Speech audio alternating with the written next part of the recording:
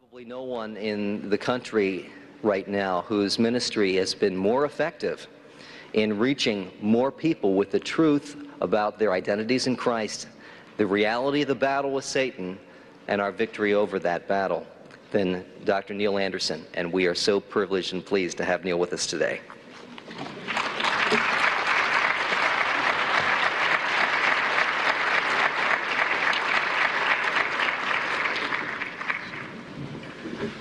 Good morning. So, it's fun to come back here amongst friends. We are, aren't we?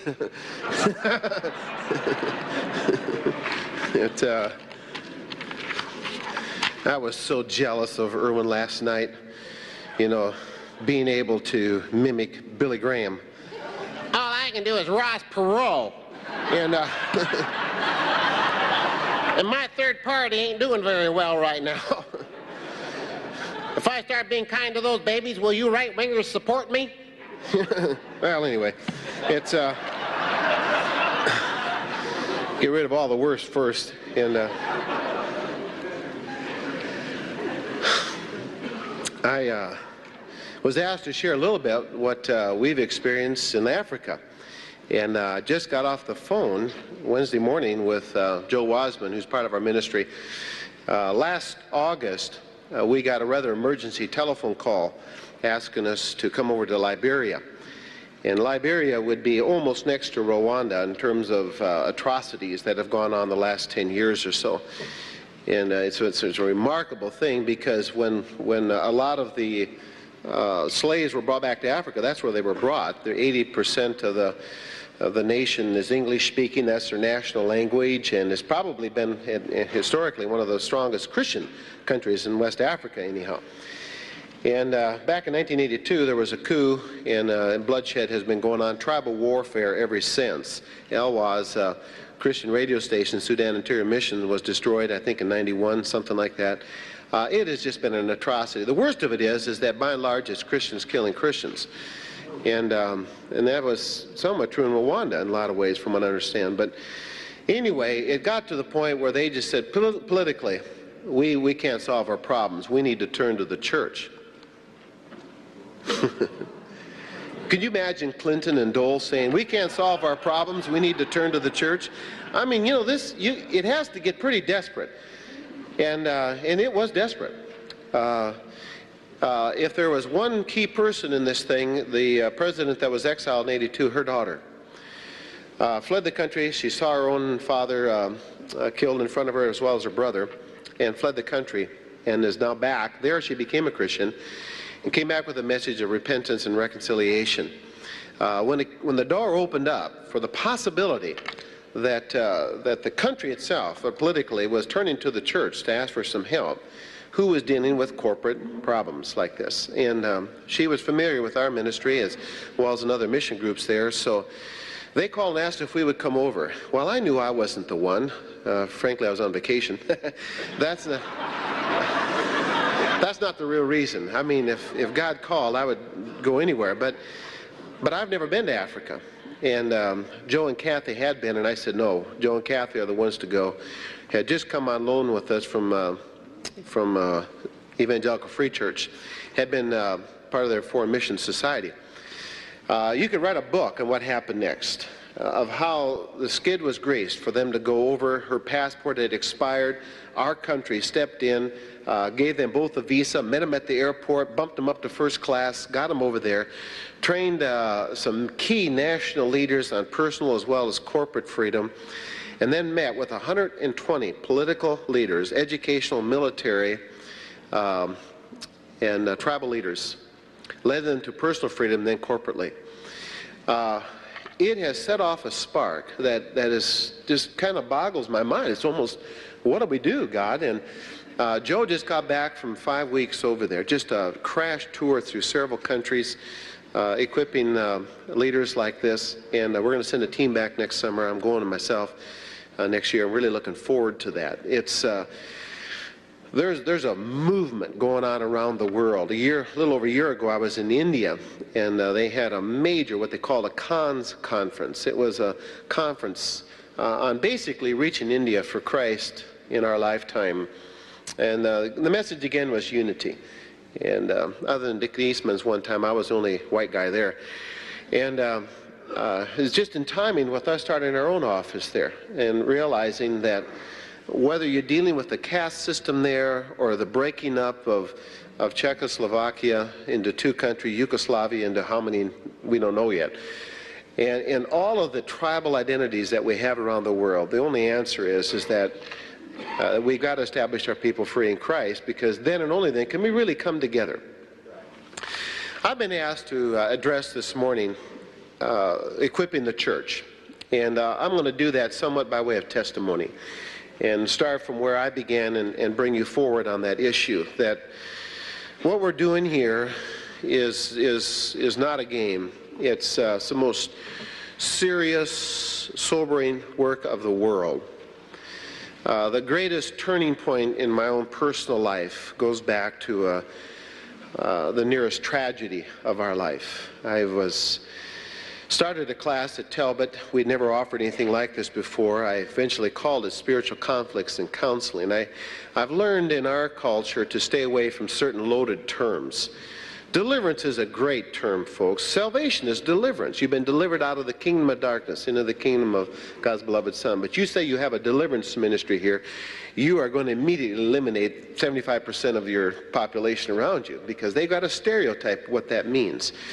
So we stay with spiritual conflicts, for instance. And I went to Singapore, it's just the opposite. Conflicts, negative term here. Can we use deliverance? Well, fine. I mean, that's just learning language skills. That's being all things to all people and adapting yourself to the culture where you're at, and realize there are certain terms that carry loaded weight with them for people's minds. And if we could take the word demon possession and eliminate it from our vocabulary, we'd all go, praise God, Now we can get it beyond that one, and every stereotype that goes with that. So, Fred, you're probably nodding your head too, yes, but all right, saying, can we think of a new word? Anyway, you're immediately either overwhelmingly accepted or rejected. Just on terms. You don't even know what you're talking about, for instance. It's a tragedy, but we have to soberly realize that. Well, anyway, I was teaching this class, and you've heard this before. It was a little bit of a phenomena for a seminary, THM level class. We started with 18, 23, 35, 65, 150, 250. For seminary, that's a little bit of a phenomena. In those days, I think I was graduating from kindergarten to first grade to second grade, and I think I'm in third grade now. But I always tell people, what I don't know is absolutely profound. There are many, many, many, many, many, many, many, many, many, many, many, many, many, many, many, many things that I don't know. None of which I'm going to talk about for the next hour. And can only share with you what I do know. But we went through it as a family.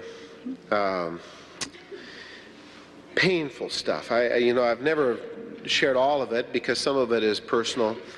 My daughter was raped, for instance. It seemed like every time I would give that class in the spring, looking back now, if only I had known the tremendous teaching on the end of Ephesians, pray at all time in the Spirit, pray specifically for me, that I may have the courage to speak the word of God with boldness. And Paul is saying, I'm out here in the front line, and without being ashamed about it, pray specifically for me. And knowing enough to have committed prayer support. You see, I'm probably have been a little bit like the sailor who said, damn the torpedoes, full speed ahead. And my wife's whole ministry is she prays that they all miss. See, and I've all those torpedoes. And I realized you're out on the front line, you are a target. The more that you do to help people, frankly, the more opposition you get, which causes a lot of people to say, I'm going to back off then and not do that anymore. And you got to fight through that temptation, because it's going to be one for everybody here. The moment you set a few people free in Christ, you're going to create a stir. Some who want help and some who want to discredit you. And it's going to happen across the line. It's always been true, always will be true. Well, I'll live a perfect life. Oh, wonderful. There was only one who did, and they crucified him. And, So, you know, and woe to you if all men speak well of you. And that's, I'd like everybody to speak well of me. I like to be a friend to everybody. But I'm not going to try that at the expense of speaking the truth in love.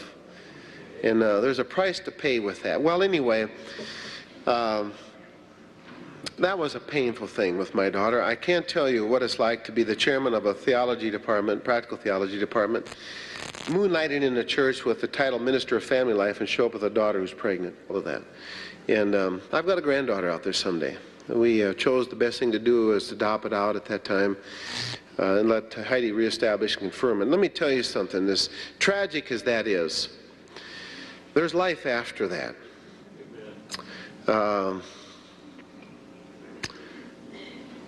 There was 2 boys who drug her into a party at school. Remember that plane collision over Los Angeles? 2 planes collided several years ago? One of those boys was on that plane. The other one came and asked us for forgiveness, of which we did. When I gave my daughter away, it was the most emotional experience of my life. And a lot of it was right there, because I gave her away to the most wonderful Christian man that you could ever hope. If I could handpick, I couldn't have done a better job. And I realized that God made that right. And in our own family, my little daughter, who wanted to stay a virgin until she got married, her temple was violated. Well, that was hard. There was actually a harder one for us. It was next year. My wife had developed cataracts, and this happened quite a few years earlier, and was really my motivation to get my wife out of the senior pastoral role. There's enough pressure in ministry in and of itself, but I told Joanne at that time, and I love pastoring. I mean, I think a lot of ways, if I could, I would do that right now. And you know, as much as my heart is, I don't feel I'm a counselor, I feel I'm a pastor. But I realized, for the sake of my wife, her mental health, I had to get her out of that role. That was my primary, almost only reason at that time, I think, that God used to guide me to get my first doctorate. And I didn't know what God wanted me to do. I had no idea at the time I'd end up being a seminary prof. At those days, they wouldn't do lens implants. So they let each eye cloud up, and eventually they clouded over, and they would remove the lens, and then she would be adjusted first with the Coke bottle glasses and then finally contact lenses. And anyway, about 6 years after that, her doctor suggested that she have an implant. And at that time they would do that, and so I was excited about that. I said, I think that'll be great. So she went in and had a lens implant. And it triggered off 15 months of the darkest period of my life. What was interesting about it is that my ministry was going like this, and my family was going like this. The surgery was successful. There was nothing wrong with that, but it triggered off something that defied explanation. Doctors couldn't find anything wrong. She got sleep deprived and then majorly depressed. Something I've personally never shared publicly before, but I want you to know how bad it can get, because it was bad anyhow, and it's always the darkest before the dawn. My wife really couldn't function as a wife or as a mother. She was at a time where it could be a midlife thing. They explored that. That wasn't it. Major depression. She fought going on any kind of antidepressants, but finally she did. And she didn't want to take any kind of pills, but she did for about 2 months. And then I took my son to a soccer game on a Saturday morning. I came back, there was a note on the door. I'm over at Whittier Presbyterian Hospital. I've checked myself into the chemical dependency unit. I've never had anything hit me like that in my life. I just, what? And it turned out it was a friend in church who was chemically dependent on prescription drugs. She was married to a doctor. It was just a sad, sick thing. And Joanne was not chemically dependent. I mean, it was the furthest thing from it. Her medication wasn't even that high. 2 months on antidepressants is not going to make you chemically dependent, folks. And I mean, it's absurd. Well, I raced over there right away, but I couldn't see her because they have 2 days where you can't see it. They're in, quote, detox. And so I couldn't even talk to the administrator. I said, to put this in perspective, our cost up at that time had caused us to sell our house, and so we had absolutely nothing. I had no money at all. I said, how could she do this? I don't have any insurance. I don't have any money. I found out on a Monday that she took our MasterCard and committed herself to $3,600. I'm a seminary prof, folks. Do you know what we make as a seminary prof? I mean, it would take years to repay that. And I said, and here I'm back in the hole again, and I got no house to sell. And I said, my wife is not chemically dependent. Well, you're in denial. In order to support my wife, I had to sit there for 2 weeks in a group and say, I'm a co-addict, codependent. I had to say that for 2 weeks. And finally, my wife realized what a joke this is. And if you want to add a little insult to injury here, everybody on that staff, from administrators down, were all homosexual. I mean, it doesn't get any lower than this, folks. I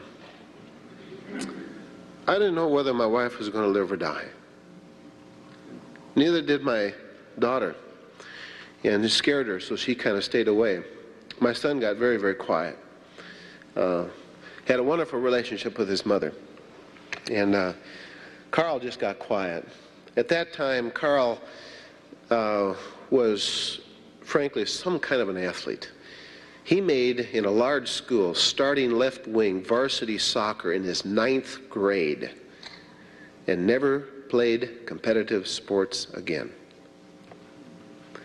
Which, frankly, is fine with me.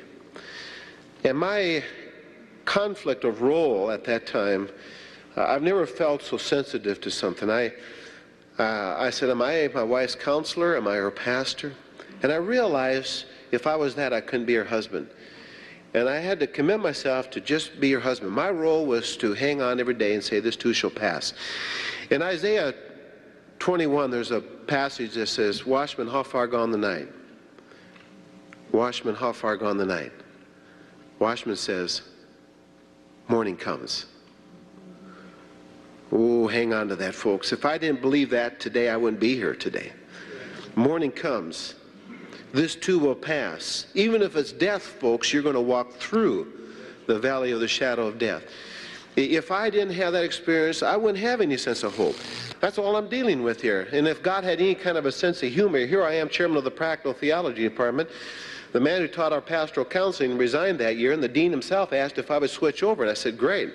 I got a wife I can't fix. And I thought this would go on maybe for a week or a month. It went on for 15 months. And during that time, we lost everything we had. God stripped us down to absolutely nothing.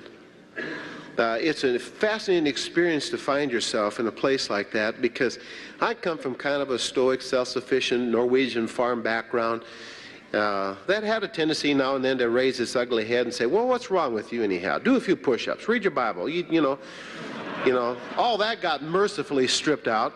And I had a few Job's friends show up to help me out in my, one person actually suggested that I was not loving my wife, and that's the reason I said, boy, I mean, watch your words when somebody's going through a trial like that. I'm telling you, it's really fascinating. I've never been there before. I'd always been on the giving side. Suddenly I found myself with something I could not fix. No matter what I did, no matter how hard I prayed, there seemed to be absolutely no answer at all. It was silence from heaven. Looking back, there was one person who stand pillars above everybody else that in helping me during that time was old Nick Kurtanik. Nick's probably 72 years old now. He's a Bible teacher, been for years at Biola. Had his office right beside mine. Nick's just a dear soul. Let me tell you why Nick was qualified. 15 years prior to that, he was 2 weeks away from death with melanoma. They did a radical mastectomy, and for whatever reason, God spared his life and healed him. And just a dear soul. You say, what did he do? Oh, he stopped by my office once a week, just walk in and any change? I said, no. Then let's pray. That's all he did. And I can tell you folks, that meant more to me than any word of advice. The advice was nothing at that time. I don't care what you told me. I knew all the advice. There was nothing you could tell me that I wasn't willing to do. I mean, but I couldn't do anything, couldn't fix it. And it's always the darkest before the dawn. Well, we had a day of prayer on campus. I had nothing to do with it, actually, other than participating. And On Wednesday evening, the undergraduate students go down and sit on the gym floor and have communion. And I just went and sat with them. I was late on campus, so I just sat there. And if God ever spoke to me, he did there. No voices, no visions, nothing like that. Wasn't anything anybody said, to be honest with you. But the way that God just kind of funnels your thoughts. It went something like this: Neil, there's a price to pay for freedom. It cost my son his life. Are you willing to pay the price? I said, well, Lord, if that's the reason, I'm willing. If it's some stupid thing I'm doing, then I'm not. But I want you to know something. I left there that night and I knew it was over. I knew it was over. And it was. Within a week, my wife woke up one morning. She said, I slept last night. Never looked back. Never looked back. You say, why? Why did you have to go through that? Well, one I already suggested. I think he took away my cliche answers and simplistic fixes.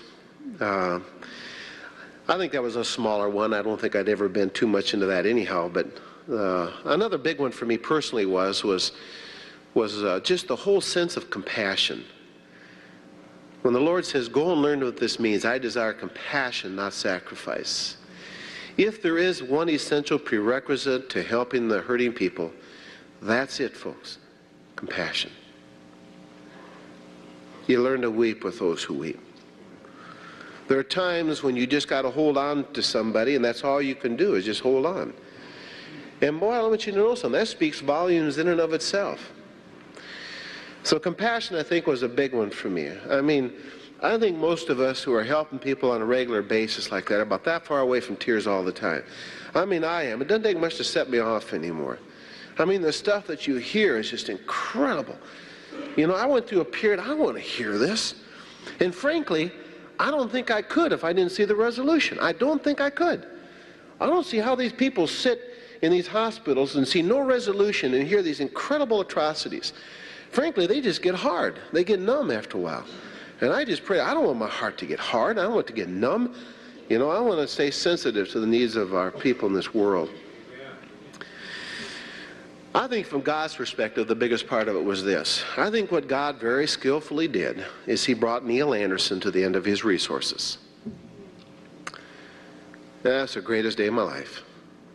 Frankly, only then do you really discover God's.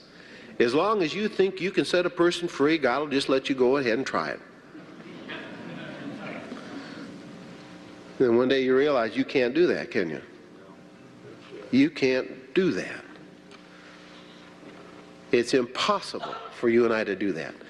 I'm not sharing this with you to solicit some kind of sympathy for me whatsoever. Don't you feel sorry for me, folks. That was the birth of Freedom in Christ Ministries.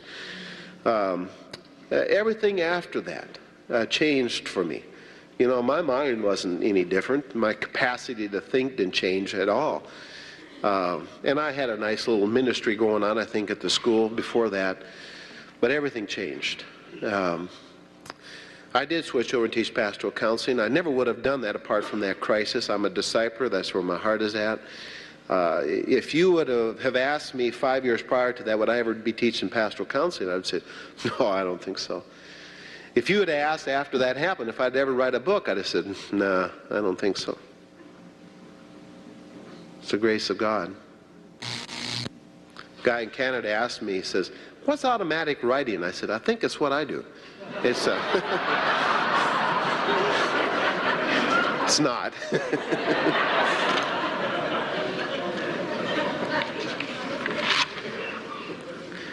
What was born out of that, really honestly, was Victory Over the Darkness and Bondage Breaker. I never had any intention to leave seminary. I enjoyed teaching, thought I had an assignment for life. It was comfortable. It was, I really realized God, a few years ago, released me, said, you need to go to the churches. And I didn't want to do that. Honestly, in a lot of ways, because frankly, I didn't want the fight. I wasn't afraid of the demons. It was, you know. I remember sitting in a faculty prayer time. We had our faculty retreat, And Bing Hunter, who then became dean, and now he's dean at Trinity. He heard me pray this prayer. I said, I got a prayer request. I said, I know I need to write a book. I said, frankly, I don't want to. I'm not afraid of the spiritual battle. I've worked through that in my own personal life. I mean, God took me through the dredges. I just didn't want to deal with all the academia that we like to think higher education is truly liberal arts, and there's nothing but open-minded people here with new world views and suggestions. I said, frankly, it's the most entrenched portion of our society. You know, and I don't know how to overcome that, to be honest with you, but it's true. The higher you go, the more committed you are to your perspective. And after all, mine's right. And boy, I tell you what, we got to be drugged through to change our worldview sometimes is rather profound. Well, anyway, so it's kind of fascinating what came out of that. Most of you are familiar with those two books and what our thoughts are here. Well, the real issue to me is not near so much getting a person free of a demon, but to get him right with God. That has been my core belief from day one. And realize the primary issue here in James 4:7, which is probably a summary of my ministry, the real issue is to submit to God. That's the real issue. And then resist the devil. And I made a life commitment, a twofold thing. One is to show how Christ really is the answer and how truth will set us free. I mean, that's my primary focus. I want to see Christ come back in the center of my life, of my marriage, my family, my ministry. He is the hub. And everything else is spokes to that. It's as simple as this, that he came to give us life, that we're to abide in Christ. We're not called to bear fruit. Do you realize that? We're called to abide in Christ. If you abide in Christ, you will bear fruit. And to get Christ back in the center of our lives and of our ministries, not for that just as an end in itself, but until our people and our marriages and our families are free. Only then can we collectively come together in unity and reach this world for Christ. And so as much as my heart is committed to world evangelization, I'd have to say it's probably going to be stymied to the degree that we don't have Christ in the center of our lives. And so anyway, I feel I'm this year kind of on the end of a long, long journey, which isn't ended in one sense, but let me explain that, of completing a whole training package for our churches that would catch the vision. Think about this for a moment. What if you picked very carefully 20 people, trained them for about a few months. Those 20 people would commit themselves to help one person every other week. That's not overwhelming, is it? I mean, most people would be willing to say, sure, I'll meet with somebody every other week.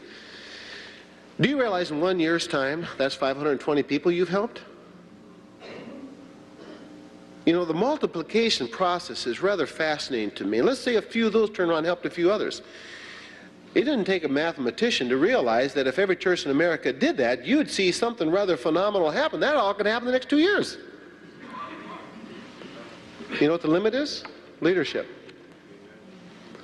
You get so frustrated with some pastors is, just get out of the way and give permission then. You know, you got all kinds of people out here who desperately want to hear this, and maybe because of your own pride or feeling inadequate yourself, but, you know, I love pastors. I'm out here to destroy pastors. My heart bleeds for the church. I think God's avenue of working in our world today is through the church. I'm committed to that. I'm not going to bypass it. I've been tempted out of my socks to do all kinds of other things to replace it, but I'm not going to do that because I think that God has committed himself today to work through that local church. You know, we say evangelism, what ministry comes to your mind? Honestly. Campus Crusade, right? Say discipleship, what comes to your mind? My life commitment is I say both local church should come to your mind. That's our function, isn't it?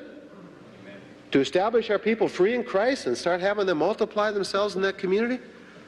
My workshop this afternoon, I'm going to let a couple from Crystal Evangelical Free Church share with you what's going on up there. They have their own conference, their workbook's right back here.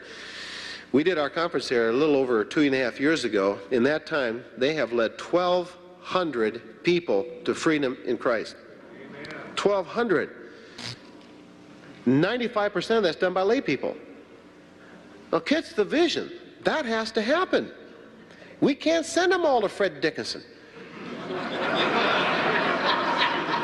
You like that? Oh, I know you do. It was, we can't do that. Don't send them all to me either. I'm not the answer. Christ is the answer. I'm not the deliverer. That's the Lord. And if we don't see the scriptural mandate to equip the saints to do the work of ministry, it's not going to get done. There's not enough professionals in this country to reach more than 5% of our population if that's all they did. You've got to catch this vision, folks. And believe you me, you got all kinds of people in your church. It's like going back to poor old Moses. Where am I going to get meat to eat? You know? If you're a pastor, you'll be there saying, I'm not getting fed around here. Where am I going to get meat to eat? You know? And God says, I want you to choose 70 elders who you know you can put in charge of this task. They were already there. He just didn't catch the vision. There's 70 others out there. Equip them, turn them loose. You need some help. And you try to do this by yourself, you'll kill yourself. I've isolated myself so bad right now just so I can have a family life. It's unbelievable. I said, I'm not the answer. I'm not going to start a counseling place someplace. That's not the answer. The answer is the church. We got to equip an army here. That's what we have to do. So anyway, if you turn to page 12, I'm trying to avoid a commentary from my ministry here, but I want to tell you the things that I've had to wrestle with. If you can find a better book to cover that portion of it, God bless you, use that one. I always tell people who complain about my ministry, I said, what are you doing to help folks? And if it's what you're doing is more theologically accurate and bear more fruit than mine, I'll tell you what I'll do, brother. I will say, God bless you, get behind you, support you, and go back to T Seminary again. And I'm going to tell him, no, I ain't going to say it. You know, what we tried to do is the best we can. I mean, we got visually oriented people today to provide tapes, whatever, you know, that we can have. And you can read this thing here, but everything was seemingly born out of necessity. You know, we'd help a people find a person, get them free in Christ, and realize their whole mind had to be programmed again. And so we hand them the book now, Living Free in Christ, and help them show how Christ can meet the most critical needs of their life, to establish their identity where it belongs, to work with God, folks. It's the Holy Spirit bearing witness with my spirit that I'm a child of God. Here's 36 days, little lessons. Sit down, renew your mind, program it again to who you really are as a child of God. Because the one common denominator I found of everybody in bondage was none of them knew who they were in Christ. Why? Why not? Where's the Abba Father?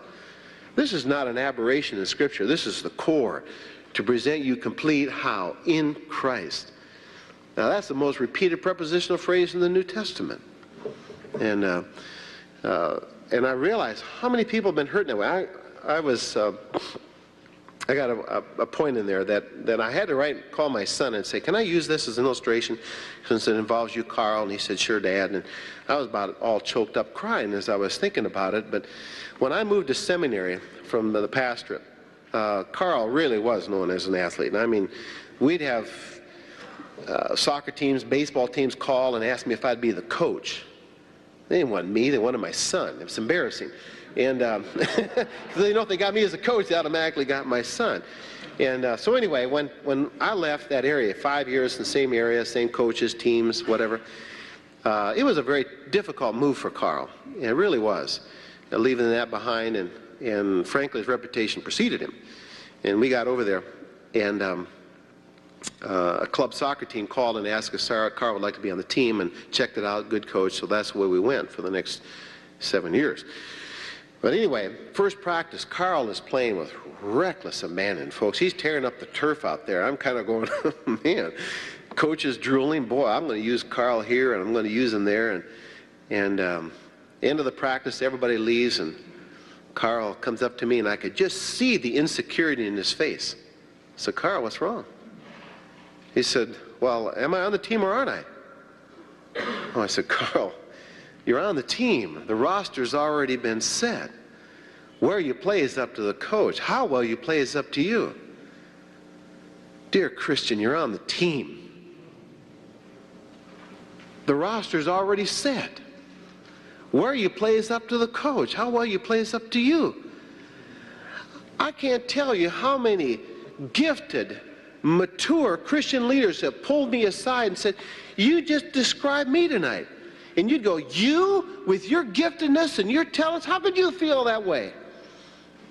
Let me take a shot at it, folks. Somewhere maybe in the recesses of their mind, maybe they begin to think, maybe I'm here because of my gifts and my talents. Maybe if I don't perform, maybe God's going to cut me someday from the squad here. And then I find somebody in the end of the bench, and you'd have to be pretty sharp to figure out what their gift and their talent is. It's there, but it's not overwhelming, you know what I mean? And they're thrilled to death to be a member of the team, because they know they're not there because of their gifts and their talents. But neither are you and I. We all are what we are by the grace of God. He hasn't equally distributed gifts, talents, nor intelligence. He hasn't done that. What is equally distributed is himself. And the only legitimate basis for our sense of unity, coming together as the body of Christ to establish a legitimate sense of self and identity, can only be found right in there. Beloved, now you are a child of God. What would you rather do? Be that or a rocket scientist?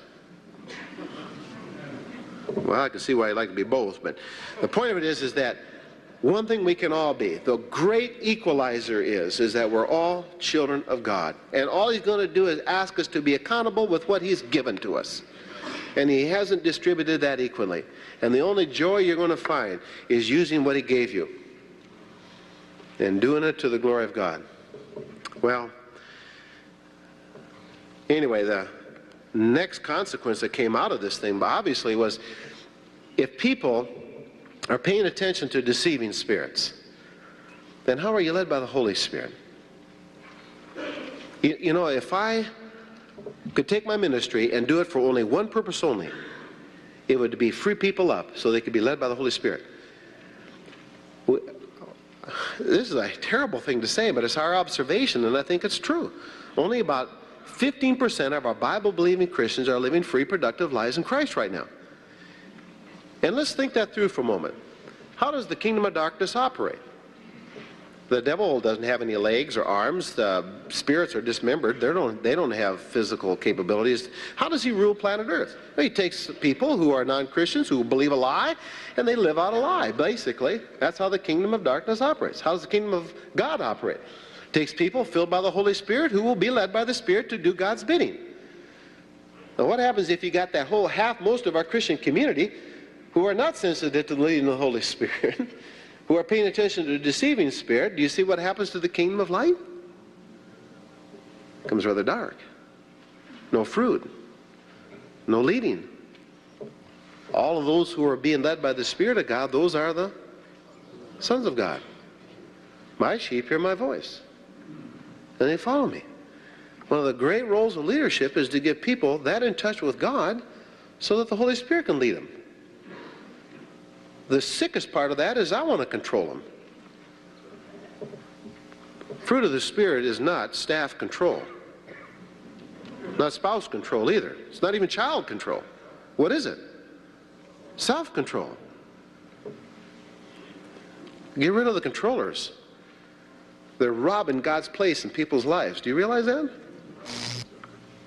There's nobody probably more insecure than a controller. I want to see everybody released to God so that he can guide them. Not anti-authority here at all. He'd guide them, according to Scripture, to be under authority, which we all are somewhere. And so he wrote to walking in the light. The whole point of that is to understand the problems that are really keeping me from knowing God's will and doing it. I'm supposed to renew my mind so that I can prove that the will of God is good, acceptable, and perfect. And if I can help a person get free in Christ, where they can renew their mind so they can walk by the power of the Holy Spirit, not carry out the desires of the flesh, moving them to that point, helping them get radically right with God, understanding how God leads them in their life, how they can renew their mind, to establish again the only legitimate foundation of truth we have, and that's the revelation of God's Word. In John 17, I ask not that you take them out of the world, but you keep them from the evil one. How? Sanctify them in thy word. Thy word is truth. There is no substitute for studying to show ourselves approved as a workman who needs not being ashamed, but rightly dividing the word of truth. You've got to know the truth. You've got to know that. Then what came next? Well, the obvious one was was parenting. Because most of our problems that we were dealing with, we found originated when they were children. Have you discovered that? You're dealing with adults, when did their problems originate in most cases? When they were children. So we did some research and wrote Seduction of Our Children. And we got a book I'm going to tell you about tomorrow coming out, and I know Mark has one coming in that area too. We're looking forward to that, and as well as the family one that Jim did, which is very, very good. So it's a very important issue, dealing with our whole family, understanding parenting from that regard. Well, then what shows up? If you let 100 people through the steps to freedom, how many are struggling with sex? 100. And I tell you, this is gross, folks, but it's just, I got to be honest with you. If Satan was manifested in our presence, he'd be about 90% genital. I can't believe how much sex plays a part of this thing. It's just overwhelming. And I said, it's almost seemingly resistant to normal treatments, as though I can't have an answer for this thing. We researched our own faculty, or student body, student body, at Talbot, and I wouldn't dare share the results of the faculty. They wouldn't let me anyhow, but 60% said that they're presently feeling guilty over their sex life. 60%. Half of those said they would take a class if it was offered with them and confidentiality was assured. We never offered it. That's tragic to me. And we got to have some answer for something like that. Is my God big enough to deal with your sexual problem? Oh, he's got to be, if we knew what to do here. The key to that, I found out, is really in Romans 6. That you are alive in Christ and dead to sin, therefore do not allow sin to reign in your mortal body. How are you going to do that? Don't use your body as an instrument of unrighteousness. Can you commit a sexual sin and not use your body as an instrument of unrighteousness? A lot of kinky stuff out there, but I can't think of any way. Guess what's going to happen? You're going to allow sin to reign there. Well, what do you do about that? See, there's where complete repentance, oh, I confessed it. Confession is not a complete answer. I don't know why we fell into that little trap. That's the first step in repentance, but it is not complete repentance. I always tell people, I said, if you open that door over there, and there's a talking dog on the other side of that door. He says, let me in, you know, come on, you'll get away with it. Everybody's doing it. It's a lot of fun. So you open the door, and the dog comes in and glonks onto your leg. Would you beat on it or beat on yourself? By the way, when he goes through that door, he changes from the tempter to the accuser. Have you noticed that? You give into sexual temptation, it's just overwhelming, you give into it. Immediately afterwards, what happens? Oh, what a rotten sicko I am. I'm never going to do that again. He goes, sin, confess, sin, confess, sin, confess, I give up cycle. What's wrong with that? It's not the complete cycle. It's sin, confess, resist.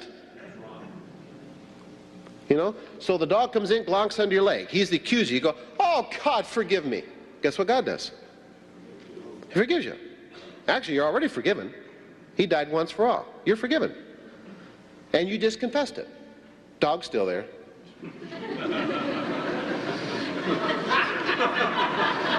You just did the first half of James 4:7. You submitted to God. That's good. What's the second half?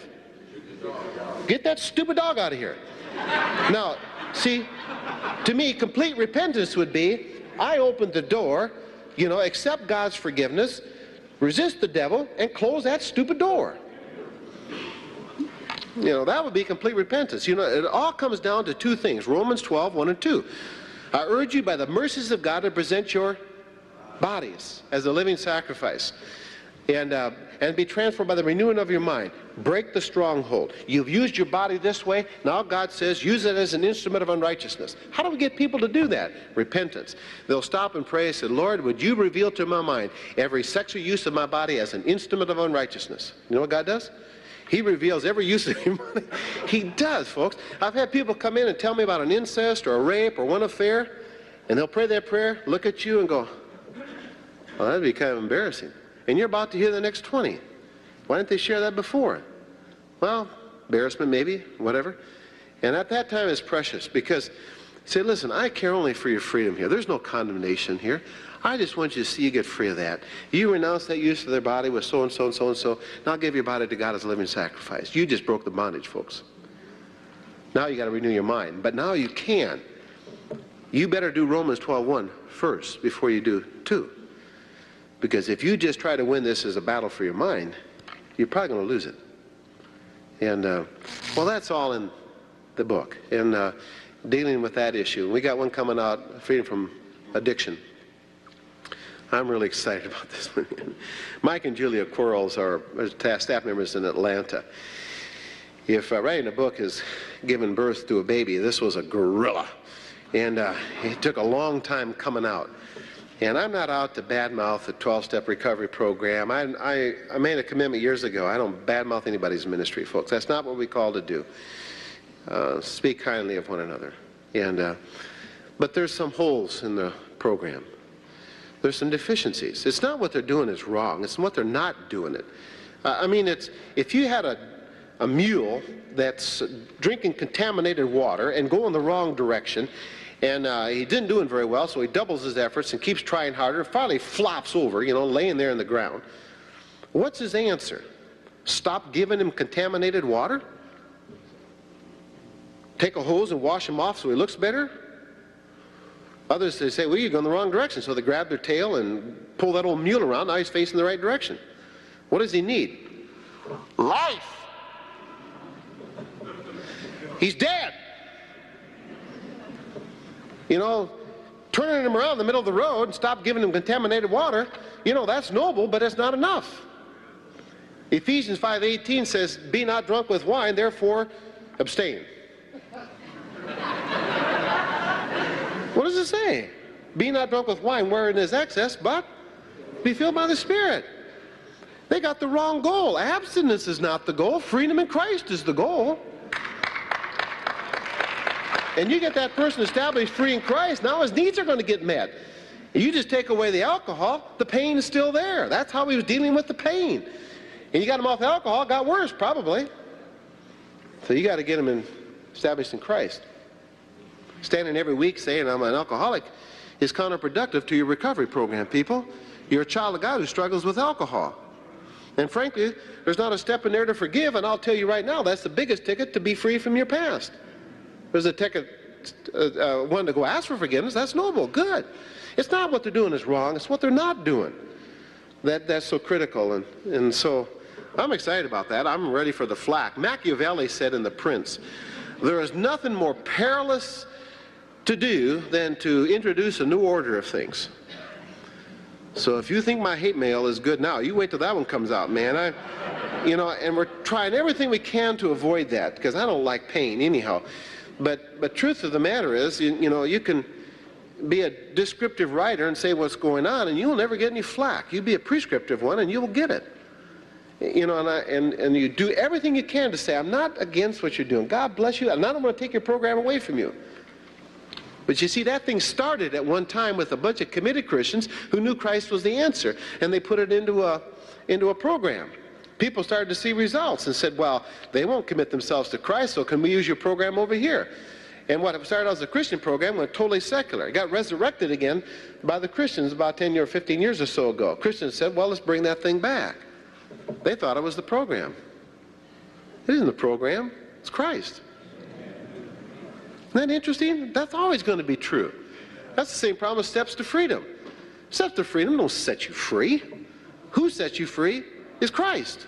What sets you free is your response to Him. It's just a tool. It can be used wrong, it can be used right. It'll pass. It'll go away someday. You know, it's just need of the moment kind of a thing. Those things come and go and always have in church history.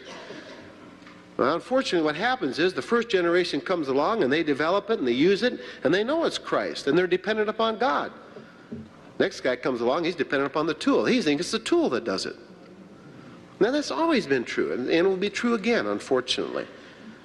So treat it for what it is. And then we had to move on and realize we can help a person get free, but I put them back in that dysfunctional church. What do? Well, you know what came out of that one 2 years ago, setting your church free, which I'm going to talk about this afternoon. Then we also discovered that you can resolve things as an individual you have not yet resolved as a couple. And that's why I'm going to share them out. I want to share a couple of concepts here that I think are just critical. If I had to say, what's my life work, it just came out. You'll see it like this. It's in your bookstores now. Helping others find freedom in Christ. Let me tell you a rationale behind this thing. And some probably won't like this, but let me tell you where I'm coming from. I think we've polarized and have done it too long. I think we have a conference on spiritual warfare, And I think this is, frankly, the most balanced one you'll ever go to in this country. But a burden that I have is to see that what we're trying to accomplish in Christian counseling or discipleship, as you'd have it, needs to always deal with the whole person. If I took James 4:7 and says, submit to God and resist the devil, you say, well, how much of his problem was influenced by the devil? And if it was from 0 to 100%, it wouldn't make any difference what I do. I would still do the same thing. And I don't try to figure out what it was. I think the real issue is I got to help this person submit to God. What I'm trying to do is that because of our Western worldview, we have a view of the world like this.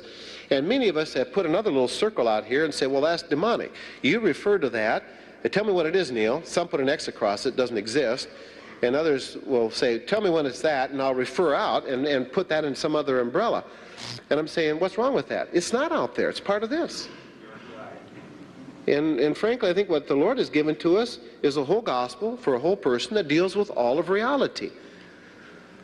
And so when you look at what we've developed in terms of steps to freedom, that's just that the primary emphasis there is to help you get right with God. See, that's what led me to that years ago. I said, why is this person struggling? They're a Christian. And then I tried to search Scripture to find out what is it that's keeping me from having a right relationship with God. Now here's the problem. See, we got people in our churches that go, yeah, I suppose I'm a little proud. Oh, good, God's opposed to you. Oh, yeah, I'm a little bit of a rebel.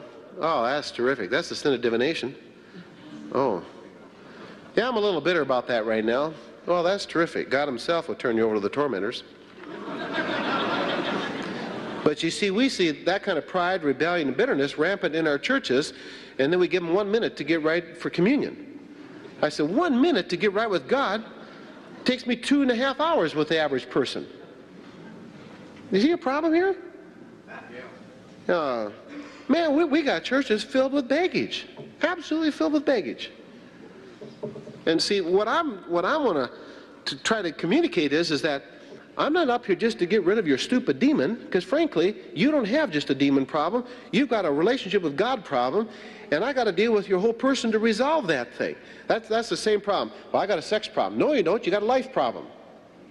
Well, I got an alcoholic problem. No, you don't. You have a life problem. You can't deal with alcoholism just on the basis of alcoholism. They need to know how Christ is going to meet their needs, who they are in Christ, get rid of the bitterness, the pride, the anger, the jealousy, and all the control mechanisms that go with it. Then you can have some answer for you here. You can get on with the whole life. When Mike realized the truth of Romans chapter 6, when he's got a place there. 25 things I tried that didn't work. That's worth reading in and of itself. And then he came to realize who he really was in Christ. And that was his ticket out of there, folks. That was his ticket out of there. It is for all of our people. Well, turn with me to 2 Timothy, 2:24. Let me just highlight a couple of things that are, I think, so critical.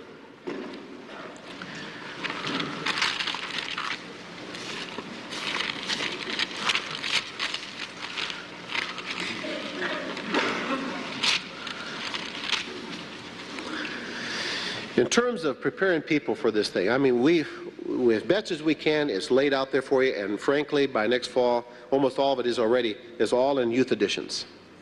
And listen to Dave this afternoon, what's going on. They're booked up all next fall and the following year. But just helping our young people. Look at the sexual problem, just in and of itself. If you've used your body as an instrument of righteousness, you've allowed sin to reign there. Right? Now what happens if you get married and you haven't resolved that? You're a torpedo in your next generation. You really are. I'm going to cover that a little bit tomorrow on setting your marriage free. And what percentage of your kids do you think are sexually active? You know what it is in the inner city? 100%. A study came out, 40% of our black community is sexually active by the time they're 10. 80% by the time they're 14. 100% they claim by the time they're 18. And you have an unresolved issue here, and you bring it into marriage, what God wants you to have in your marriage, you're not going to have. Because you haven't resolved that. Actually, our Studying Marriage friend is going to adapt that thing to premarital counseling, because just trying to tell people what a role of a husband and wife is in preparing for marriage when they've got 3 generations of baggies they're bringing into it. They better deal with some of that before they get married. Better to deal with it before you get married. You found out, didn't you, that you didn't marry just that person, that sweetheart? You got their whole blooming family with them? You figured that one out, didn't you? You know, I really love her, but her brother, man, he's something else. And let me just comment on choosing people. If you go to your church and you say, you know, who all like to be trained for this? Don't do that, man. Select. Because 80% come are deep trouble, and they're looking for some answers. And you better choose the best you've got for this ministry. Who do they need to be? Look at it. Verse 24, and the Lord's bondservant must not be quarrelsome. Let me start here. Lord's bondservant. What is Christian counseling? It's a compassionate application of repentance and faith. That's what true Christian counseling is. And secondly, it is not a technique that we learn. It's an encounter with God. Who's the wonderful counselor? It's not you and me. It's God. He's the one who grants repentance. We simply have to get God into this thing. I've had more people come back and say, I can't believe what you got out of that person. I used to hear that a lot. You know, you brought somebody in and some counselor had been working with this person 3, 4, 5 years, walked through the steps of freedom. They said, they never told me that. How'd you get that out of them? I didn't get it out of them. Who did that, people? God. That's who he's praying to, see? And then you brought God back into the center. I've seen Christian, quote, counseling get so secularized that they forbid their counselors to pray or use scriptures in counseling. Unbelievable. And call it Christian counseling. It's Christianers doing secular counseling. That's all it is. I said, the only one who can set this person free is Christ. The only one who has the power and capacity to free them from their past, that's God himself.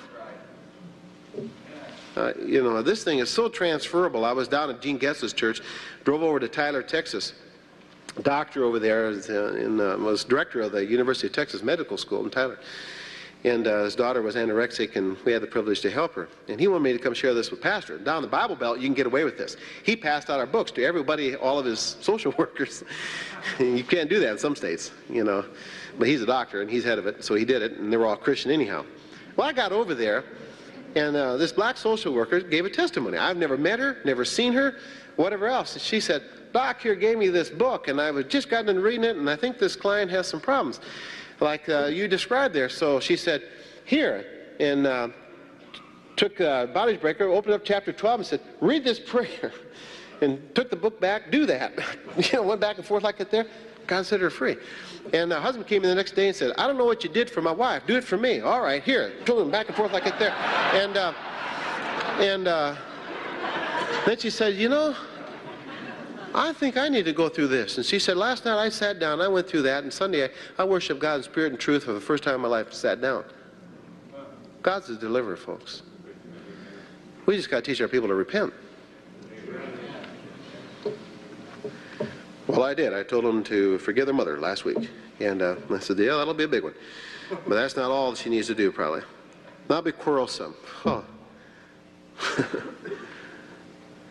You know, learning not to argue. One of the hardest lessons I learned in my life, because I was an ex-aerospace engineer, I could win arguments, folks. I mean, I'm doing an election battle? Let's go at it. And I'm not intimidated by anybody, to be honest with you. That's all pride. That's all that is. I was winning all kinds of arguments and no converts. And I learned after a while, and in fact, I taught evangelism, and this is how I taught it. Here's how you avoid the argument. You got off the issue. And it's all a side thing. I said, learning, the greatest skill you'll learn in helping people find freedom in Christ is don't go down rabbit trails. Because the devil or they will take you down 1,001. You got to keep them on track, keep them focused, and get back to the issue here, but not quarrelsome. So I want to argue with you. I said, well, all right, go outside. I'll be out in 5 minutes, but go ahead and start without me. And John Stott said years ago, he said, we cannot pander to a man's intellectual arrogance, but we must cater to their intellectual integrity. And I think that's true. We need to have an answer for the hope that lies within us. But you can see through somebody after a while, they just want to fight. I've said, God bless you, go fight. Not with me. I'm not a fighter anyhow, I'm a lover. And you don't get anything by that. Just verbal excursion. And there's just some people like to fight. You ever notice them? Make sure they're not on your board. Your life will really be miserable and corrosive. Be kind to all. Proverbs says, what's desirable in a man is his kindness. That's what it says. Want to see something, men? Watch this. Ladies, don't respond until I tell you to. If you had to choose between strong masculinity or kindness in us men, which would you choose?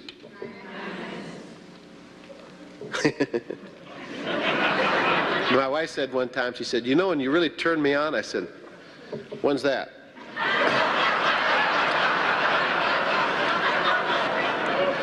She says, when you're kind to my children. Work, folks. I've been kind ever since. So, able to teach. You got to know the truth. You're up against the father of lies, and some of this stuff is so subtle, you know. Let me just give you an application of that, and this is just a learning experience we all go through. And Jim shared what all of you have had. How many have had somebody go catatonic on them, like Jim explained to me, guys?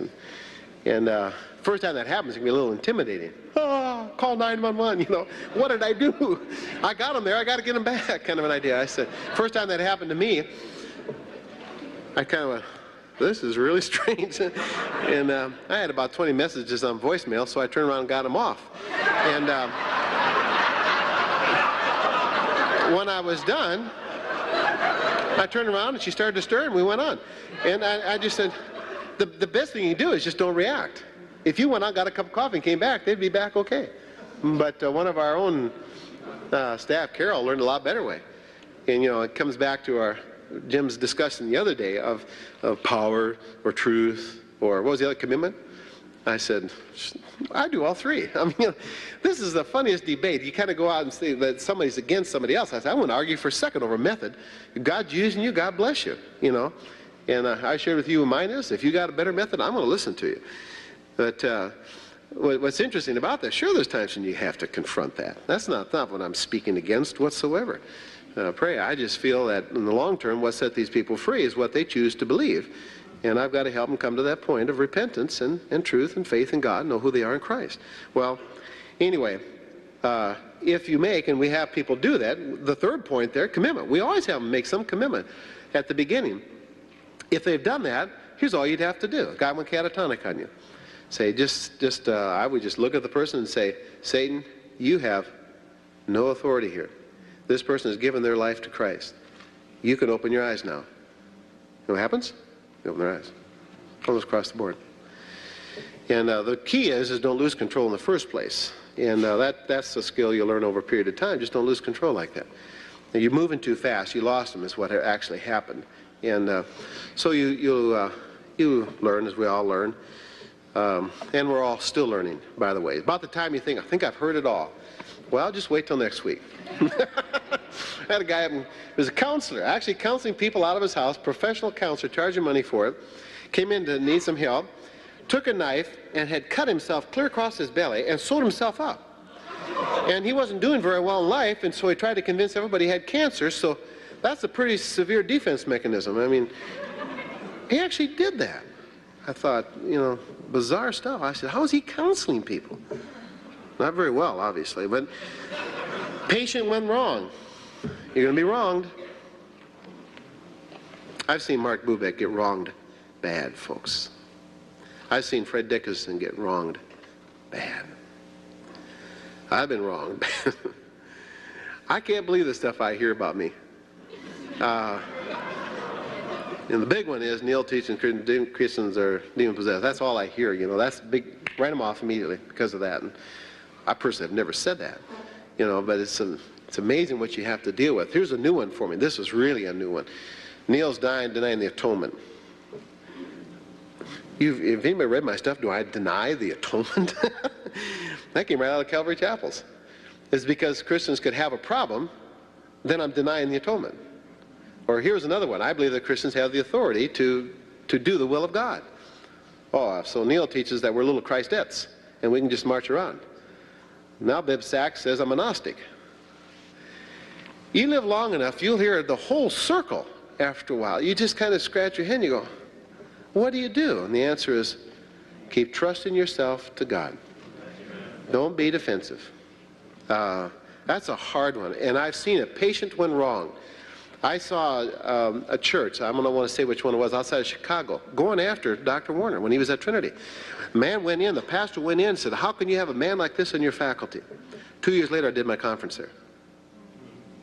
Next week, I'm going to be in a community where a pastor in town rose up against me.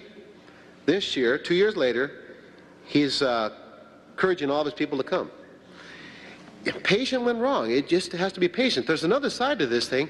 Patience is an incredible virtue. You want to help somebody find their freedom in Christ, it takes patience and big bladders, usually.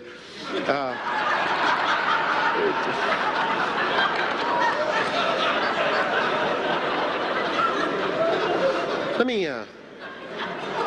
me point out two fascinating things here.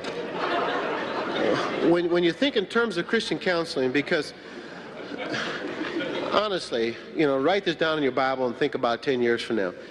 When this hit the market, I'm going to get some flack from the intellectuals, no question about it, because of what I'm suggesting, that this really is an encounter with God. We've got to get Christ back in the center of this thing, and it isn't primarily technique. It is God himself. And, you kind of undermine 5 years of higher education by saying something simplistic like that. But anyway, I bring out a couple of points in here that are something I want you to think about. How much would you be willing to share all the dirt in your life just for the purpose of sharing it? How many would you be willing to do that? I mean, honestly, just share all the dirt in your life. I wouldn't. Why would I want to do that? How many would be willing to share all the dirt in your life for the purpose of gaining some understanding why you're all screwed up? Well, some do now, see. And you can explain with great precision. Gee, now I know I've good skills of accurate, whatever it is, truth, compassion, all that kind of stuff. I brought your whole story out, and with great precision was able to explain with great detail why you're all screwed up. So, now what? See, when you introduce the gospel, you got a capacity to be a new creation in Christ. Are you, as a child of God, primarily a product of your past, or are you primarily a product of the work of Christ on the cross? Do we believe in the gospel? Is the person a new creation? I can't fix your past, but I believe by the grace of God, I can get you free from it. And that's what I believe we're really called to do. Otherwise, you're just a victim all your life. And you don't have to be that. You say, now how many would be willing to share all the dirt in your life for the purpose of resolving it? Now watch what happens, folks. It's amazing when they work through all those forgiveness issues. Why are they sharing all that with me? To resolve it. Well, we want to go through all the pain first, then you'll be ready to forgive. You'll never get there. And if you keep rehearsing the pain every week, guess what happens? Do you resolve it or make it worse? You're making it worse. So why don't you visit that once, learn how to forgive that person, bring out all that pain, but as they're bringing it out, you're forgiving them and you're resolving it. It's fascinating. Here's another interesting aspect of that. How many would like to go into a surgeon and do a little exploratory surgery? And so I'm not sure totally what your problem is, but and by the way, I only got 50 minutes, so we'll get as much done as we can today. And can you hang in here? I'll be back next week. And, and then we'll do a little more exploratory surgery. That guy's going to die on you, folks. He's going to absolutely die. There's not a surgeon in the country who wouldn't open a wound and close it in the same setting. And I have, frankly, the audacity to suggest I don't think we should do that either. You revisit that pain just to share the pain, and you don't have a way to resolve it. I say, don't visit the pain. You'll do more damage than good. And I said, why don't we do that? We don't have a theology of closure. We don't have a theology of resolution. How do you resolve that? How do you stop the pain? And the only one who can really close that wound up is Christ. He's the one who binds up the brokenhearted. He's the one who sets us free. And there is none other. Well, a couple more here, real quick. With gentleness, correcting those in opposition. If you were mighty God's Spirit, how would it manifest itself? You know what I believe? Gentleness. Honestly. There's a little Elijah in all of us, or Samson. I'll grab the jawbone of an axe and smash people into submission. And it really is gentleness. I'm going to just absolutely destroy myself with probably at least 10 of you here, but the best movie I've seen in 10 years, the best expression of Christianity I've ever seen in my life is in a movie right over here, Dead Men Walking. Oh, I was absolutely tore up for hours after watching that movie. It's a guy in death row, the most vile, sick, unrepentant man you'll ever see. And this woman goes in and out of sheer love and grace leads him to repentance. Oh man, it is so powerful. She said in the movie, I just want to be like Jesus. I think that's what Jesus would have been like. Most of us would be outside protesting, marching, demanding the capital punishment. Not that that's wrong either. See, they did a good job presenting both sides to this thing. It's raw. That's why it's called R. There's no sex or violence in there, but I mean, it's raw. But if you're helping people find freedom in Christ, you're dealing with raw issues every time you deal with somebody, folks. So don't be afraid of it. I encourage you. Boy, I'm telling you, I was impressed.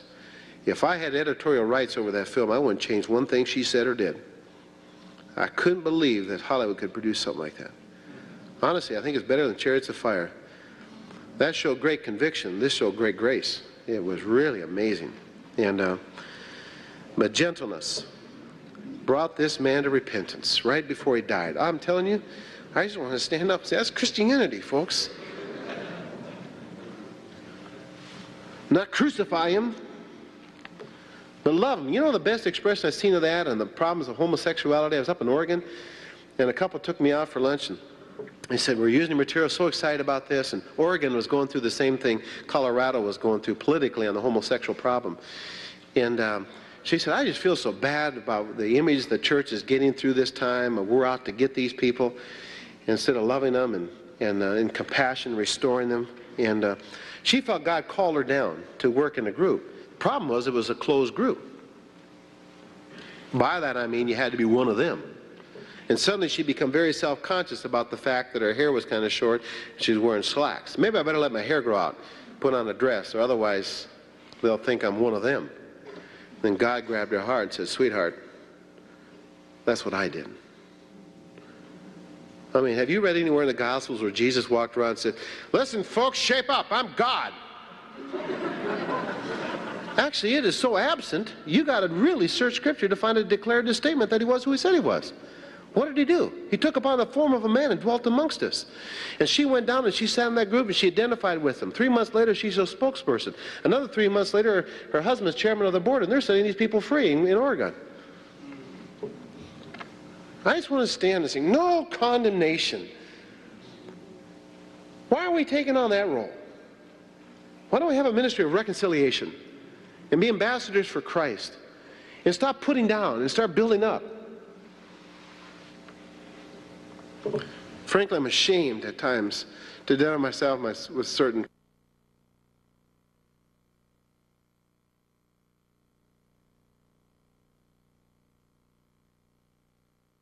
clinically depressed, and my wife said, why don't you go see Neil? And she said, him? He's always up. Well, isn't that who you should go see? Somebody who's up? I mean, if you were really sick, would you find the most snivelly, emaciated, wasted doctor in town and ask him what his health secret is? Well, that wasn't the problem, folks. You know what the problem was? She didn't believe because I was always up that I could understand, that I could give her mercy. You know, the worst indictment upon the church today is that people find more mercy in a secular 12-step program in a local bar than they do in some of our churches. But they don't have any grace to help in time of need. And we've got the grace to help in time of need, and you'll never even have an opportunity to give it if there isn't mercy given first. That's why he said, be merciful as I've been merciful to you.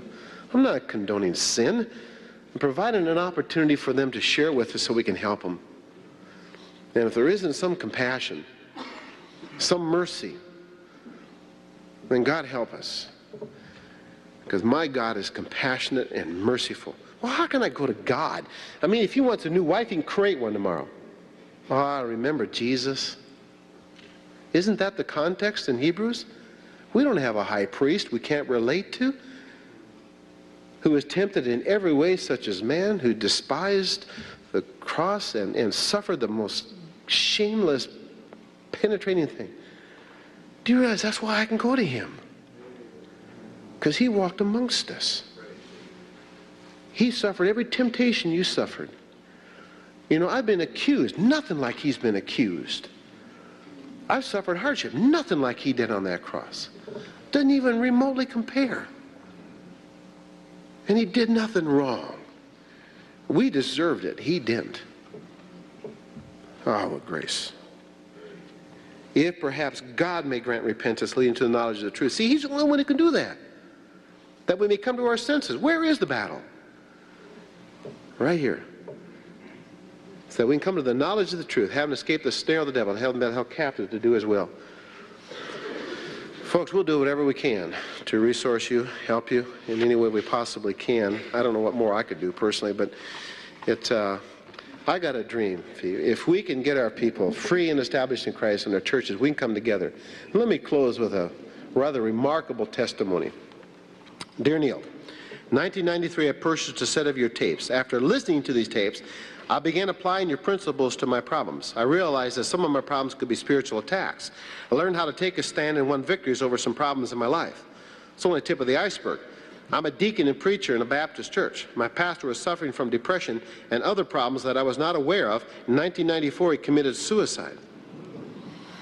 This literally brought our church to its knees. I knew of some of the problems of the previous pastors and felt it was spiritual, but didn't know how to relay it to the people since the devil or demons can't affect Christians.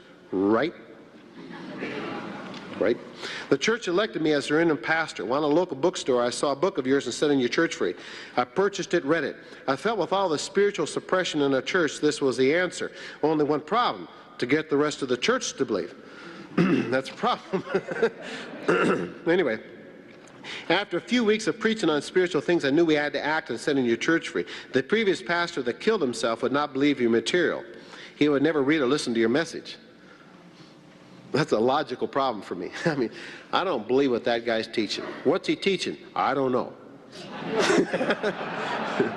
You'll actually come across that, you know. It's amazing. Slowly, the people accepted my message. I was able to contact one of your staff. Flew to Houston in 1994. And the leaders of our church, through the Setting Your Church Free, the leaders loved it. We found that to be true. We got people dragging their feet coming in, not going out. I mean, it's great to get a bag of rocks off your back, folks. And so going out, I've never had a problem. Going in, we have. You know, people, I don't want to dig up the past. Well, we're not digging it up. It's still there. And anyway, the leaders loved it. Next, I felt step one was passed. Next, I want to take all the people through steps to freedom. 6 weeks later, I was able to do so. Really don't understand it, but we were set free from the spiritual bondage of multiple problems. Can't put it in a letter. I'd write a book. During all of this, one of my middle-aged members, who was an evangelist, was set free, learned who he was in Christ, and is back in the ministry. Praise the Lord. I saw the twin daughters of our deceased pastor set free, able to forgive their father. Twin girls were able to go on with their lives. At one point, one of the twins was contemplating suicide. This is a new church. God's free to work here. In September, we founded our pulpit committee. Our church voted 100% for a new pastor. This has never happened in our church before. This is an independent, fundamental Baptist church. That's probably why it never happened there before. Anyway, well, when you do things God's way, you get God's results. I have all of your material, videos, tapes, books. I love your ministry. Work one night a week in the Harris County Jail. Next to the Los Angeles County, we have the largest county jail in the country. I work with homosexual men, and I've seen many of them set free in Christ. Isn't that exciting? Can a church go?